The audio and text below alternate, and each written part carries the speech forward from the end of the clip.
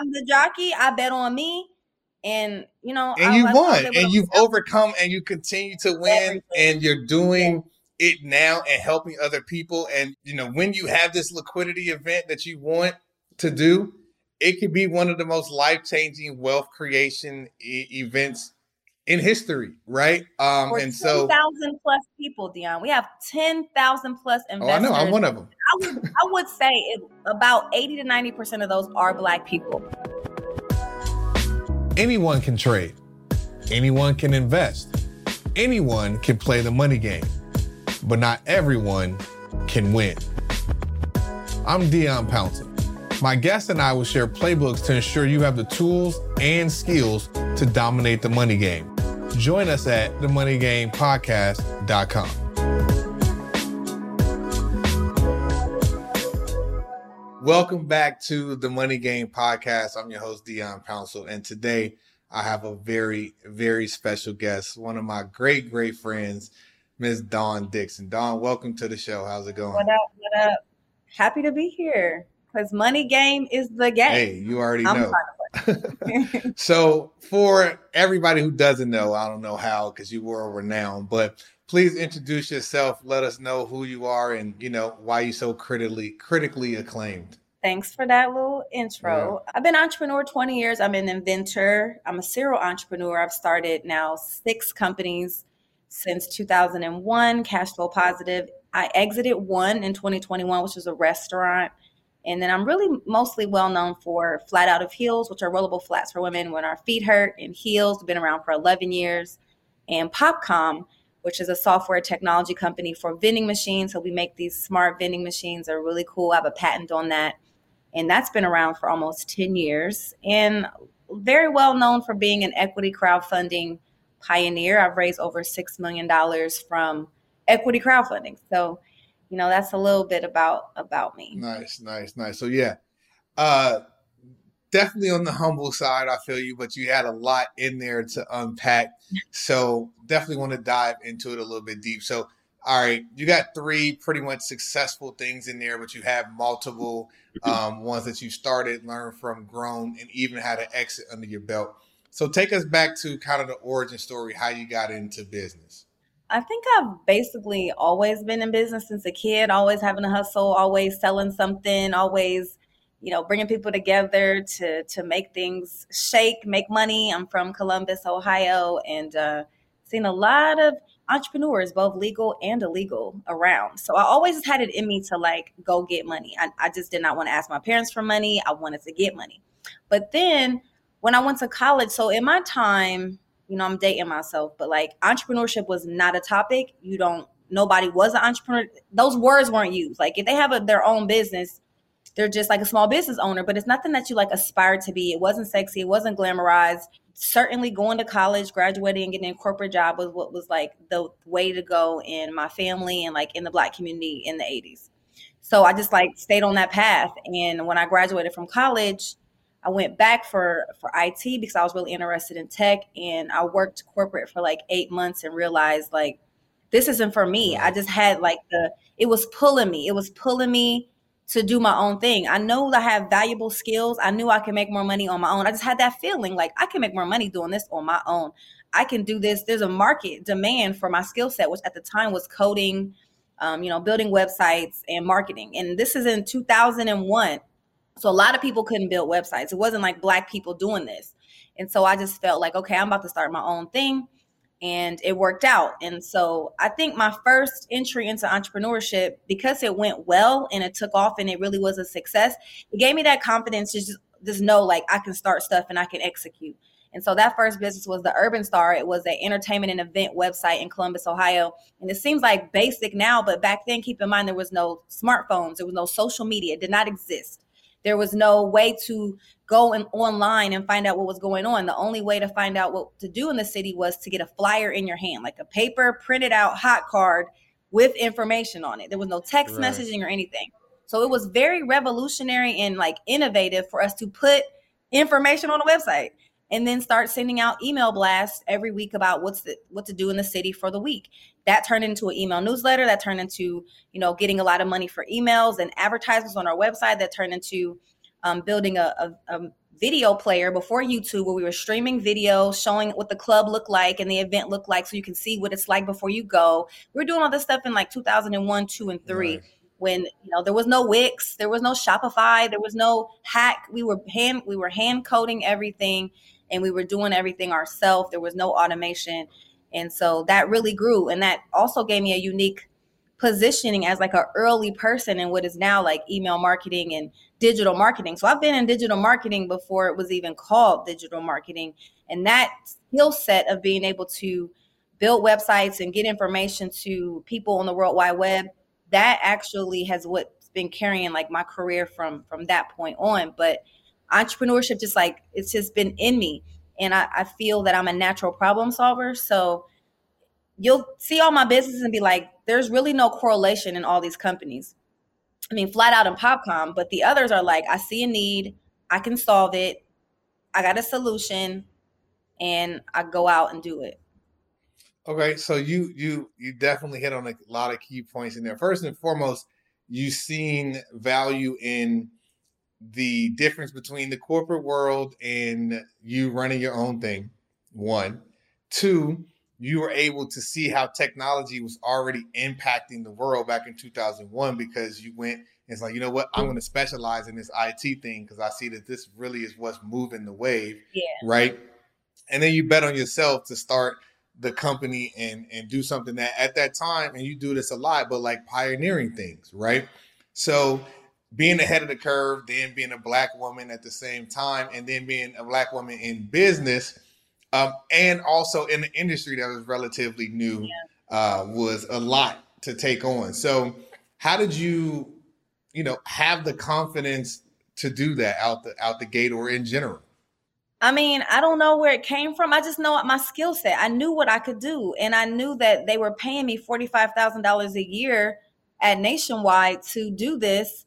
And I know I could make more. And it wasn't even so much about more money, but I didn't like the constraints around working in a corporate environment. It's for some people, but it wasn't for me. Right. I was just not challenged in that work environment. I remember being at my desk and getting my work done and being like, I mean, way ahead of everything. And I would have like 3, 4, 5 hours left of my workday. Like, what am I supposed to do today? I've done everything I could do, and which may be a dream for some people because they can just sit there and get paid. But like, that doesn't Right. motivate me. I actually like challenges. I like to tackle hard things. So, and then I also realized there was no upward mobility. As a young person, my very first job, I reported directly to the president of the company. That was my direct report. Mm-hmm. So I was like, damn, if I'm reporting to the president, what's the next role I can get? I only can move horizontal because I'm not about to be the president. Right. I'm 22. I'm not about to be the president of this Fortune 500 company or 100 company. And I'm seeing people spending 20 years just to, get ahead in these Yeah. organizations. So I think that's what gave me the confidence. I just looked at like people around me, like the adults around me, people that are now my age today. And I'm like, I don't want that life y'all Right. got. Yeah. Know So I got thyself. to do something else. Yeah, know thyself. Okay, so that's cool. All right, so you do that, and then you're like, okay, I'm moving this. You're doing some numbers. You're doing email marketing, email blast, which was still ahead of the time, et cetera, et cetera. But what you've identified is like, here are some gaps. Here are my skill set, and I think I could use my skill set to fill those gaps. And then the market start proving it because it started paying you to do that, right? So you was able to see a need, fill the void, get some money off of it, and kind of what we call in the investment world, right? The TAM. You had an addressable market, and you were able to Yes. service them. So then, Yes. okay, talk about how you go from running an events marketing company, digital marketing company, to putting shoes in vending machines. It was like another business in between there. So Okay. 2005. Yeah. I started D1 Consulting Group. So after having Urban Star for now at this point, 4.5, 5 years, we were like an authority in events, and people started to come to me asking me, can I do like events for them? Or can I help them build a website? Or can I help them with a marketing campaign? And I knew I had to keep that separate from my main business because that business is unbiased. Like anybody that wants to market, they can. So I didn't want to like do that underneath that business. So I said, okay, I'll start a consulting company and I'll start working with businesses to help them on their digital marketing. Many people didn't even have websites at this time. I remember very clearly businesses saying we don't need a website. Websites are fad. Nobody's going to shop online. I remember those days. People will not buy clothes online. You can't try them on. So this was like the resistance that I was getting. Or like, keep in mind, we didn't have these smartphones, and people in certain demographics, certain neighborhoods, then I have PCs. And again, it wasn't like Macs. It was like they didn't have computers. So it was like, why are we getting a website? Right. But I seen what was coming, and that's the thing about being a pioneer and seeing the future. It kind of sucks because like you're so ahead, and then by the time everybody catches up to you, you're burnt out, or like they done took all your juice. I know. It's like, so I'll just be like a pioneer over and over. But that's kind of how it led to that. So I started D1 Consulting, and I started doing consulting for events, entertainment, marketing, to like mainly nonprofits and small businesses. So then that rolled into when I was doing nonprofits, the recession hit 2017. And a lot of my clients, the first thing they cut was their marketing budgets. Remember, I was a consultant. I was not in-house. So they're getting rid of anything, reducing the burn, like everybody's doing today, reducing the burn. It's 2016, 2017. And so I'm like, they're cutting marketing. This is my role. They're going to go down. Where can I go that's like recession proof? What's recession proof? This is exactly what I said to myself. Like, what is going to be popping no matter what? Entertainment and sports, because people will spend their last dime on drinks or sports. Like those are the things that give people that relief from realizing, that escape from like what's going on in the current environment. So I was living in Columbus, Ohio, and the market wasn't big enough, so I realized that I needed to move.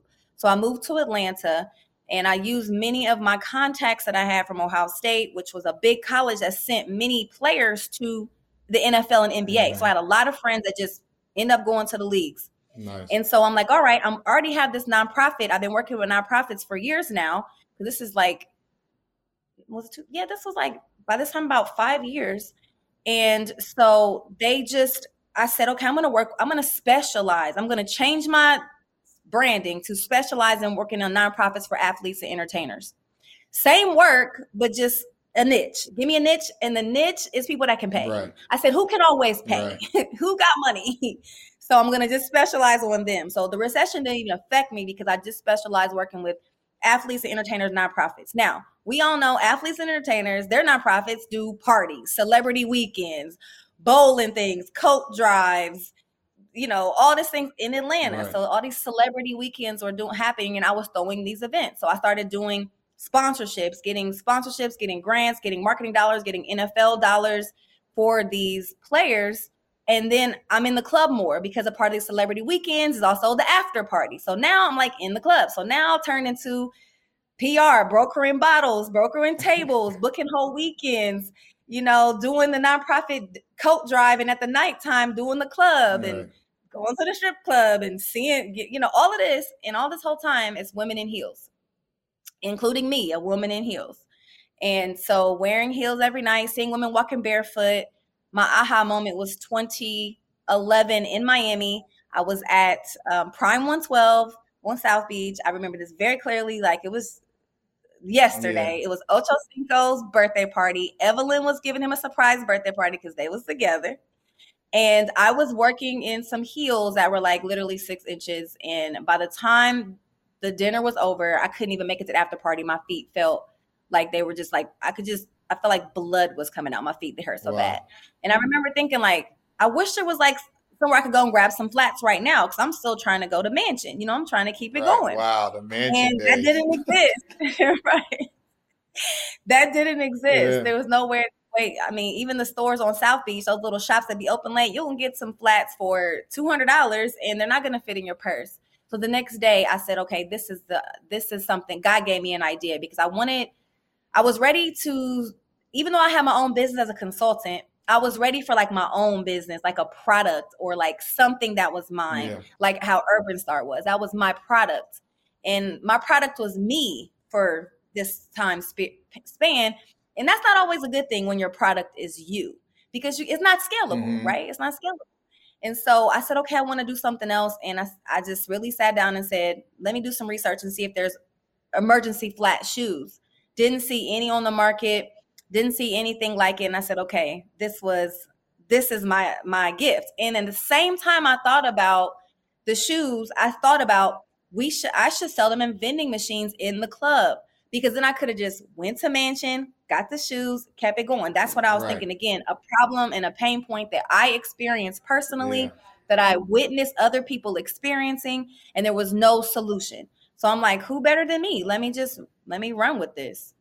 So again, seeing gaps and filling them, we went, but also relationships, right?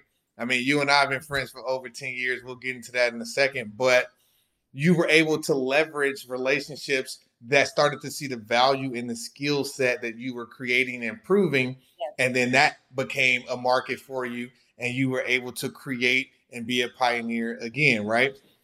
So that's very, very powerful, being able to do that again, because most people being able to have a dream and make it become a reality is one thing, but then to be able to do it multiple times and to be able to do it successful is also levels in another thing, right? So big shout out to you for that. But then now it becomes personal, right? Because the other businesses was like, okay, let me do this and I can do this for people. But now this one comes from a personal experience where you're like, well, look, if I'm having this experience and I'm seeing all these other ladies have this experience, here's not only a need, but here's something that I'm personally affected by, and I now know I can create a product and or a service that will fill the void for people like me, right? So as people listen to this show and get different type of ideas who may be inspired by entrepreneurship, it doesn't always have to be, let me go build a rocket ship. It could be, what am I going through right now that I wish I had a gap that could be filled? And if there's nobody out there doing it, then I could be able to do that for me, right? So for you, personal experiences. And then, as I always say, there's riches in the niches, right? So being able to lock in on providing a quality offering that really only you can do, or that you're talking to your target consumer directly and they know how you feel. So that's amazing too, and a big call out. So now you got this idea. I need to put flats in stores, but forget stores. I know the pain point specifically is at night in these clubs, and it's hundreds and if not thousands of girls and ladies going here every night. So take us through. All right, cool. I got this pain in my shoes from this birthday party to now my vending machines are in nightclubs and airports around the world. I'm going to try to condense it fast, because we all know, like, anyone listens to this, there's no smooth road. It's like this. It's like actually crazy, and many disasters happened, and many times it almost didn't happen. And, all kinds of things happen. But the first thing that I did was just like start to research, how do you even manufacture a product? No, actually the first thing I did was try to find out if somebody would just white label. Right. Because I'm like, I don't know about no products. Can somebody just put my brand on this and just sell it to me? Right. Or can I just wholesale somebody else's product? So I found a company that was doing something similar in UK. I didn't find anything in the United States, but I'm like, okay, can I bring your business to the UK? I can be I can really roll this out. And the prices they were giving me, I felt like were just too much. Like, I was like, nah. And then I started saying I could just manufacture my own brand altogether. And so obviously I'm web savvy from being in internet for all these years. And I started digging around, and I found this new website called Alibaba.com. Brand new janky website. Right. Called Alibaba.com.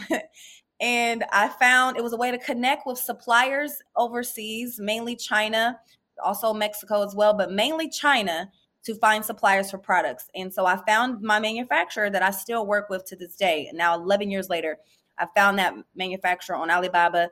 We went back and forth. Now, you don't know what you don't know. Right. So in hindsight, so many things could have went wrong. Me sending money to China. I don't know these people. We making samples. But I just was walking on faith, and things were pretty much working out as far as finding a supplier. I just quickly put the MVP out, put it out. I just want to see people will buy it. So I just made I think I made my first round, all right, let me get 500 pairs. I think that was the minimum order quantity, MOQ. Nice. And I'm like, all right, they're just basic rollable flats. Real simple, stamp the logo on the box, real simple. And then I had a large audience already from me doing events for years at this point. So I just put it on Facebook. I had a big Facebook community. And I said, ladies, first before I launched them, I did a survey. I said, I'm trying to get 100 responses to this survey. I was trying to see, like, what's the price point? Do people carry shoes already? Would they buy them? So all of this stuff, I was like gathering information. I got like about 200 responses to my survey, which was more than I wanted because I needed a good data set. Right. Once I got the data set, so the market research done, I said, okay, people will pay for this. All right, they'll pay $20 for this. And keep in mind, this is like 11 years ago. So $20 is still kind of like, you could get stuff a lot cheaper. Right. You know, the competitor shoe, like for example, Dr. Scholl's came out after that with one and it was like $12. So like there was cheap, flimsy versions. But I'm like, okay, I'm gonna make these high quality. So I put them on Facebook, threw up a quick, keep in mind, there's no Shopify, there's no Wix. Right. Did a quick e-commerce site that we had to build from scratch, but just, hey, buy cart payment portal. Very basic. And they sold out. Nice. So I was like, okay. Nice. They gonna buy these. Okay, yeah. so. And then I started running it. Then I said, okay, let me make them better. Because if I'm going to really double down on this, I have to be clear on what makes my flats better, right. what makes them stand out. And I have to create a brand because I knew I couldn't get a patent. I didn't have any intellectual property. Right. So knowing that I don't have any IP, I knew I had to build a very strong brand. And my inspiration for branding has always been Kleenex. Because no matter what kind of tissue that you get, people still will call it a Kleenex right. because they branded themselves so well that it could be a Kroger brand, Publix brand. They're going to say, hand me a Kleenex. Right. So I said, okay, let me get this brand popping. So powerful stuff. So you, first and foremost, saw this idea, but then you created MVP and you created a survey to do 2 quality, powerful things that we need to call out. So what's the MVPs? For the family? The minimum viable product, meaning like the minimum thing you can put out just to show people will buy it. It don't have to be the best version of it. Just like the minimum thing you can do to get to market the fastest. Exactly. So let me get something that's quality out that I'm comfortable and willing to put my name on, but it doesn't take me a lot of time to market, and I can see if the people actually want it before I spend all this time, energy, effort, money, and resources on something that might not even sell. Right. So exactly. After you get that idea and that desire to put this thing together, then you want to get an MVP to see if the people are going to actually do it. The next thing that she said, it was very important, is data. We always want to make data-driven decisions. So, you know, her gut, her mind, her heart, or her emotions or her feelings could have said, I want to do this. I'm very passionate about it. I want to go get it done. But if nobody's going to pay for it, then it's not necessarily worth it. So she said, let me put out this survey to see if people are going to actually pay for it and get data so that I can make a data-driven decision on this. And I talk about this all the time in trading and investing, but it goes around all business and all of life, making educated, informed, data-driven decisions. So 2 things that help increase her speed to success was getting the MVP out, getting some data, and making some moves. Not saying it's going to be easy or comfortable or it's going to happen overnight, but at least you are doing things that's moving forward towards the goal, and you having data, not just making emotional driven decisions. And getting the data helps you to build the right product, because a lot of times they'll call out things that I never thought of. You can't be too attached to the product where you won't make adjustments. You have to listen to what the customer says. So all the time when I do surveys, I'm surprised at some things that I find out that I didn't expect. And so it really did help me to build the product the market wants at the price point the market wants. And it also helped me to source my materials accordingly. Because if I know they're not going to spend more than $20, I want to get my margins in a certain place to make money. Right. So I ain't going to go and build the most expensive boxes, the most expensive fabrics, and then I'm not making no money. So I had to source according to the margins that I wanted to get from this. And I knew that in retail, I was really trying to hit that 70% because I'm going to have to reduce my margin to do wholesale. Right. So I said, okay, I got to get a product made for $2.50. Right. That's what I have to do. And that's what I did. Because you in the business to make money. So it's cool to be generating revenue, but you also got to get some profits in there so that you can actually operate the business and run the business. So that leads us to right around 2013 when we actually first met. Dawn and I met at a pitch competition. She's like a pitch queen too. She haven't really hit on that. But we were at a pitch competition, pitch against each other for Damon John from Shark Tank. And Miller Lite had an event called, what was it? Tap the Future. And they were going around the company doing pitch competitions. And they came to Miami. and And my friends beeped we him were out pitching in this literally competition. We were at like the last minute. finalists. It was like what 2 to 5 of us, or 3 to 5 of us, and Mhm. we all pitched. And Don won first place, and I won second. And that's literally how we met, and just been friends ever since. So if she And wants to talk Dion's about the pitch complaining. He's stuff, like, she can. hold up, who done beat Huh? me? Who done beat me? I needs to know this. I said, you're You not got it. playing that like No, you in a got it. minute. You definitely won. She definitely had pitching down to a science. Like she was on her. It was data driven. She was on point, very confident, stuff like that. And obviously, if you know me, I was going in there with the same thing and the same sauce. But she was also already at revenue, producing and kicking. Already had a big following and stuff like that. And my brand was relatively new, especially in that market at that time as well. And all those things make a difference in general when you're hitting the market, and it makes a difference when you're looking to get outside capital or OPM, other people's money, or raise and investing. Which leads us to our another point, because now you're getting to a point with Flat Out of Heels where you start selling, you're producing stuff, you're like, man, I need to get to scale. I need some growth capital. I need to expand and grow this, which leads you on two paths: one towards scaling technology, and two towards raising money. And so you've raised millions of dollars now. Walk us through how those two paths presented themselves and how you got to where you are today. Yeah, so I raised money right away for Flat Out. So even my very first business, Urban Star, I raised $10,000 from my dad. So every business except for D1 Consulting was, of course, I was the product. I didn't need to raise money for that. So I knew how to raise money because remember, I was in nonprofits. Right. I knew how to get grants. I knew how to fundraise. I actually went to school for nonprofit fundraising management at IUPUI in Indianapolis. Nice. So I learned how to fundraise from like the biggest school of philanthropy in the world. And I just applied those skills to my businesses. Because what I learned was the number one reason why people don't donate is because you don't ask. So I say the number one reason why people don't invest in you or buy your product is because you don't ask. And not like assuming that, oh, they know I'm raising money or they know I sell shoes. Can you buy my product? Will you invest? Can I count you in? Like, gotta really ask.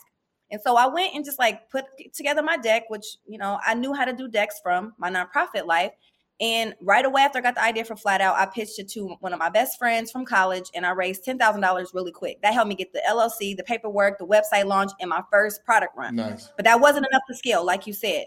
Once I got this tractions, what they call it, I took what they gave me, built the site, sold out, took that, flipped it to order something else. I said, okay, I got another order coming in, but I don't have any money for marketing. I need money. So I went to my network from my athlete network, people that knew me already and people who had experience working with me in the past. And just so happened they were high net worth accredited investors. I did not know these terms back then. I did not know like about accredited and non-accredited, but thank goodness everybody that I was working with was accredited investors. And my friends, they were accredited individuals in their careers.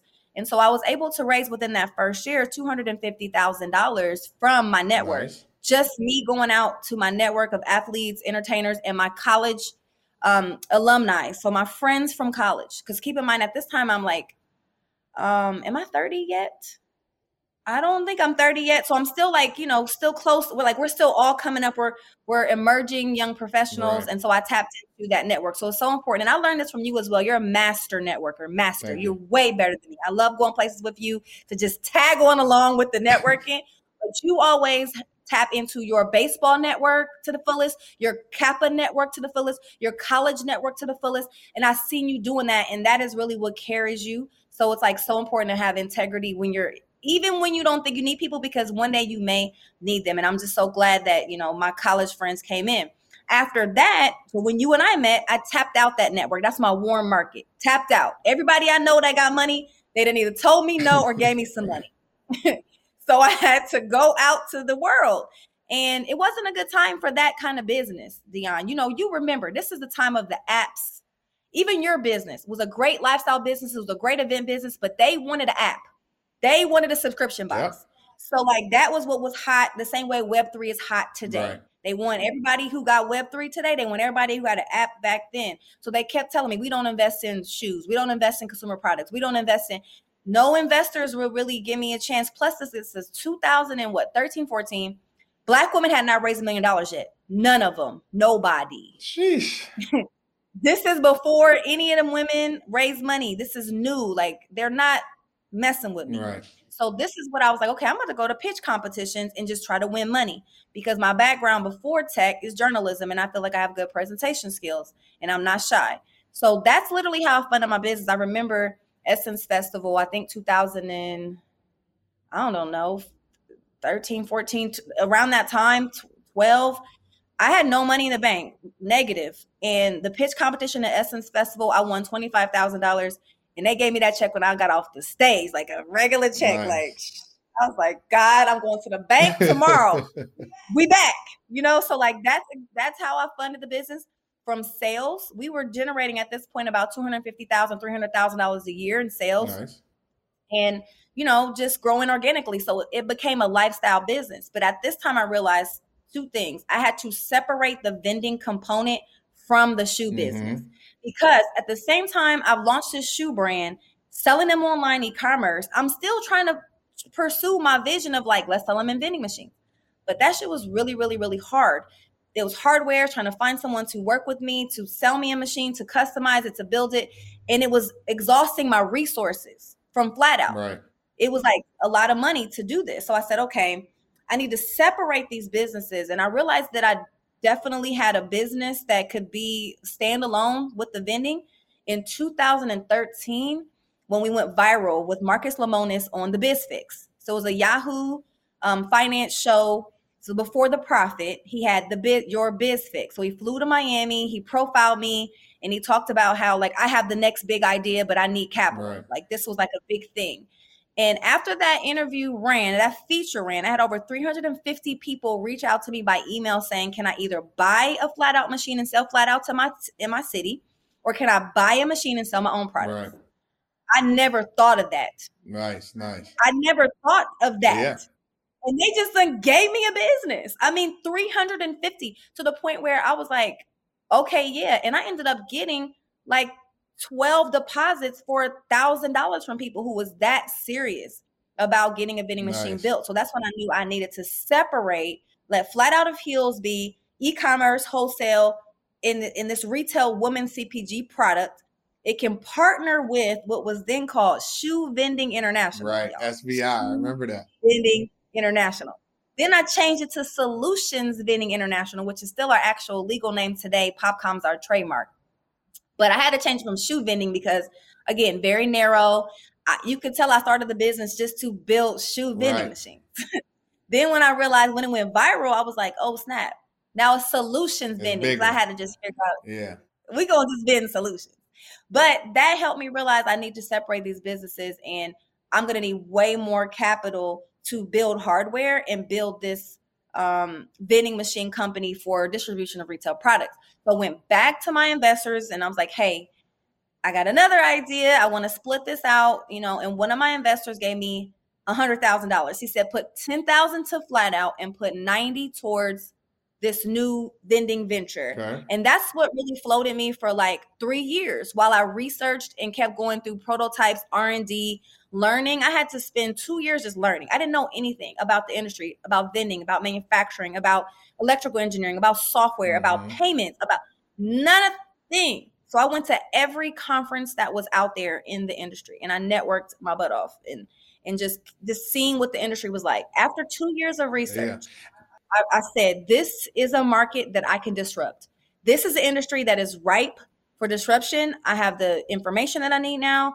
I have a customer base. By this time, people were like, obviously 2 years went by, they were antsy, so I had refunded deposits by then, because I was like, you guys, I can't stand by this product right now.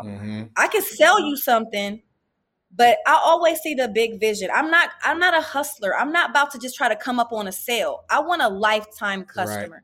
What's your customer acquisition? What's your lifetime value for life? Right. Like I want you. If I sell you a bad product, you're not coming back. Or I sell you a machine that's not that good, and you're gonna be upset, be disgruntled. So I said, let me create a product I can stand behind and that I know can have longevity. And that actually took me years. And that, that's what I raised all the money for. I raised the first $1 million from VC in 2017, 2018. Then now went on to raise almost $6 million. I raised over $6 million, but 350,000 of it got taken away, didn't clear. Whole nother story. Okay. So 5.7 and now raising again. And all of that was like R&D. So research and development, keeping the team going, custom software, making mistakes, expensive mistakes, another expensive mistake. And then finally, got the product to market after literally 9 years in 5 iterations of the vending machine. So lot to unpack there. I mean, first and foremost, creating a product and or service that you believe in and that you're willing to stand on and put your name behind and deliver it for the people is extremely, extremely important. Having the resilience and sticking to it when things get tough, because it's not always going to be good. It's not going to always be comfortable. Having a network that knows, likes, and trusts you and supports you and believes in you, right? Being able to deliver on what it is that you say that you're going to deliver and believe it, even if it's, down the road, you're still working on it and you're still working towards it. And then if you can't be and say, hey, look, let me give you your money back. This is where we are. If you want to hang around, cool, but I'm still going to chase it. But right now, I'm not willing to put my stamp on it. And if you can't wait any longer, I understand. But at least you'll know and respect, that I took care of your money. I'm chasing the goals and dreams and that I want you to be a part of it when I'm ready to put my name and stamp on it, right? But then understanding pivoting, right? Knowing that, hey, look, this is getting me closer to the goal, but this might not be the exact route. So we need to slightly pivot to understand and separate the technology from the product, separate the product from the machine. And then now, you got 3 offerings or 3 revenue streams because you were not stubborn and you allowed the data to lead you to make data-driven decisions. And it might be uncomfortable, it might be hard, but if you want to grow and you want to expand, you need to go with the flow and you need to understand that the data, the survey, and the people, the market is going to tell you what is really going to work and what's really going to move and what's really going to sell, right? So you were positioned. One thing I want to hit on is you were positioned because you take the time to bet on yourself and learn, whether that was getting continual education, whether that was taking courses, whether that was getting mentors, and understanding and learning and mastering your skill, your craft, your product, your service, right? So that's what we try to teach and talk about at Money School. Like, it's not just about, oh, I want to make money, I want to be an entrepreneur, this is cool, this is hot, you know what I'm saying? I want to control my own schedule. But it's like, no, actually learning these skills that are transferable, learning these skills that once you learn, you can never unlearn it. You can pass it down to your kids, etc.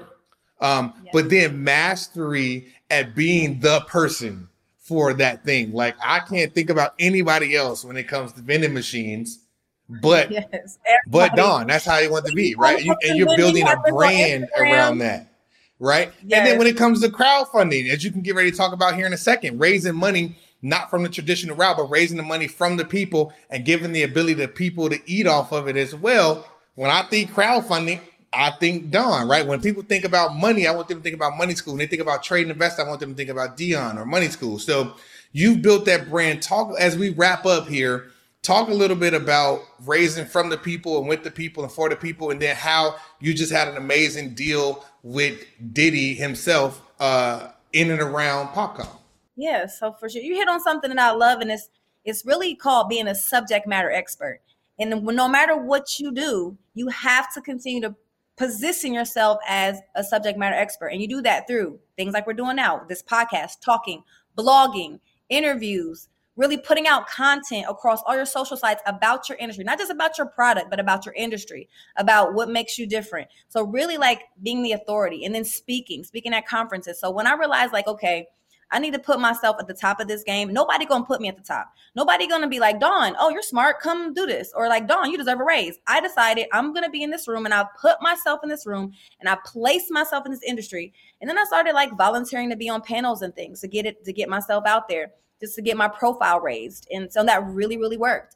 And then now it's escalated to where now, I'm getting paid 5 figures for speaking right now, on the way to 6 figures one day, nice. So, but at first it was just speaking free, because for me, it was like, I just want a news clip to share so that I'm a subject matter expert. They know that I know what I'm talking about, because when you go out to get investors or sell a product, now we got Google. They're going to Google you right away.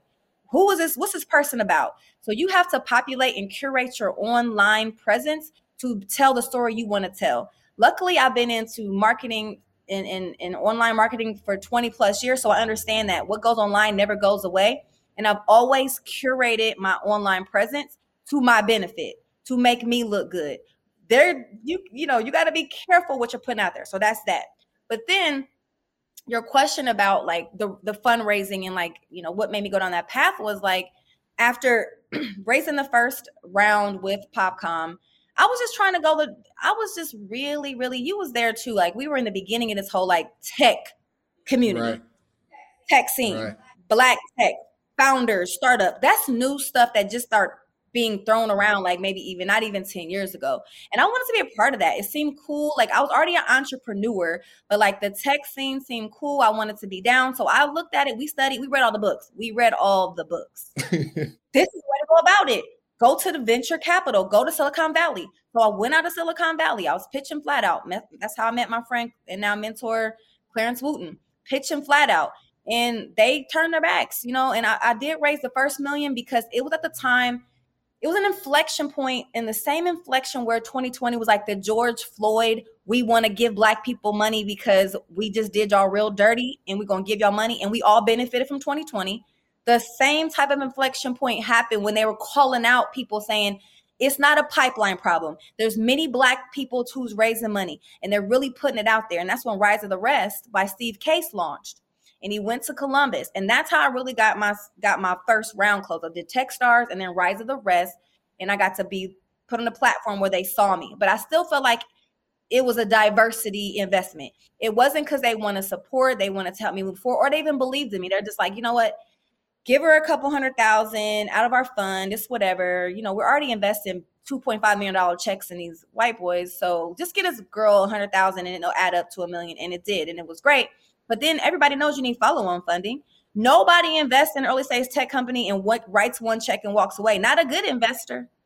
You follow on. You continue to build on your investment and build that company up and build your shares in that company so you can have this exit. And when I went back for, you know, to get follow-on, because we had some very devastating things happen, including having our prototype stolen from, and you were there, having our prototype stolen. Literally was there. You was there in person, physically there. And they were like, nah, Dawn, like we gave you a chance. You know, they stole your prototype. We don't fund litigation. So we're not giving you money because we don't want you to go spend our money on getting a lawyer to get this machine back. Right. Just chalk it up. You tried, keep it moving. The same time, our friend Brian Burkeen and other people were doing these ICOs and we was tapping into crypto. And I'm like, okay, bump y'all. Let me go jump on this ICO route because I already understand crypto. I'm already trading, you know, in my free time and really studying it. The crypto investors are just open-minded. They're not seeing if you're black or white. It's just like, hey, we got money, we got bags. And it's like also all kinds of bags is getting thrown around, bags galore, right. 2017. And so I was like, okay, I'm going to tap into this ICO. I'm going to do initial coin offering. I'm going to raise, you know, $30 million or however much I need to raise. I think I was trying to raise $20 million and I'm going to roll this out myself. And I very well could have did it. Had a white paper, went to Dubai. You were there in Dubai. Yeah. In Dubai, the World Blockchain Forum. I'm making strides.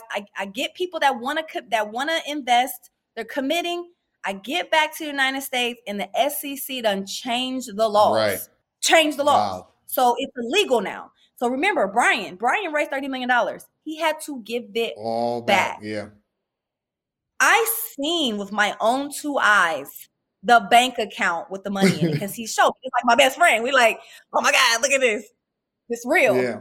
He had to send it back. So for me, I'm like, oh my God. Now these investors are not rocking with me because I already said I'm doing an ICO and I already told them kick rocks. It's illegal now. And the saving grace was that they rolled in the ability to do tokens under the Jobs Act. Right. And so the Jobs Act was passed in 2012. Obama administration is called Jumpstart Our Business Startups. And it's a way to help you be able to access capital easier by allowing you to raise money from non-accredited investors. So people that make under $200,000 a year as individual, under $300,000 as a couple, or under $1 million net worth, that's accredited. This was a revolutionary thing because prior to that, since 1920, with the Securities Act, no one who's not accredited could invest in privately held companies. Right. So as you're an investor, the rich kept getting richer. The rich can get in the deals. Even if the deal was $500, you couldn't get in if you wasn't already rich. Right. So how are we going to get richer? It kept us out of deals for decades. And it kept everybody from getting generational wealth, but those who were already rich. And so when they put the token under there as called a secure token offering, an STO under the Jobs Act, I said, okay, this is a perfect way to continue the crypto momentum that I already started, but also be able to really tap in and raise money from my community, people who bought flat out, people that went to the Urban Star, bought flat outs, party with D1 Consulting. They already know me. They can invest. They see my track record. They see me been working for 15 years. They know I'm good for it.